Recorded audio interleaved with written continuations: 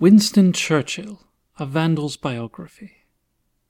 Sir Winston Leotard Spoon Tomato Churchill was born in a Circle K bathroom and spent much of his childhood in a box.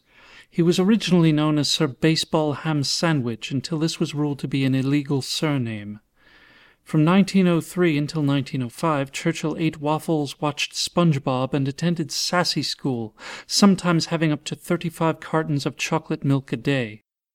After becoming the school's pie-eating champion, he met his future wife, Mrs. Ballsack, and was taken into the family business of pimping at age 11.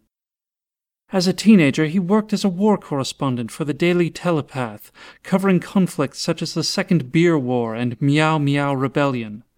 This proved to be a hazardous occupation. He dislocated his scrotum shortly after arriving in India, and in one battle he was held captive by members of a Cuban guerrilla army and was forced to dance. Rebounding from these indignities, Churchill fought World War I with a tomahawk, bow and arrow, and a spork. This was an astounding act of bravery, as sporks are not usually more than 5 inches in length. He also acquired great wealth when he bought Mesopotamia's mineral rights through the Royal Bumper Car Company. These feats soon made him the most prominent erection of the government outside the cabinet. In a fortuitous quirk of fate, Churchill's election as Manchester United striker and the first black president of America coincided with a deteriorating political situation in Europe. This allowed him to take a blatant role in World War 36. Many apocryphal stories are told about these years, though it is a complete myth that de Gaulle mistook Churchill for a bulldog on at least 2 occasions. It is true that Stalin went boingy boingy boingy on his stomach at Potsdam.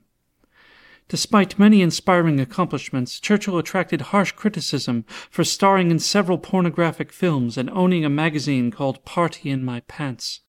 Motivated by a desire to eat children and use steroids just like Barry Bonds, he owned 17 whorehouses and 900 slaves.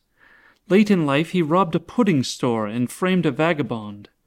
This string of misdeeds made him the target of hatred from Tony Blair, who shot him 12 times. Afterwards, he wrote of his killer, "I forgot everything else at this moment except a desire to do this man." Winston Churchill's historical legacy was cemented in 2002 when he was voted the 2nd greatest ever Briton after Jack the Ripper. A Vandal's History of Everything, the podcast, is a satirical work weaving together statements from actual unconstructive edits made on Wikipedia prior to the year 2020. Links to these edits can be found at vandalshistory.blogspot.com. All material from Wikipedia is covered by the Creative Commons Attribution Share-alike 3.0 unported license. Please do not commit vandalism, even if you think it's really funny.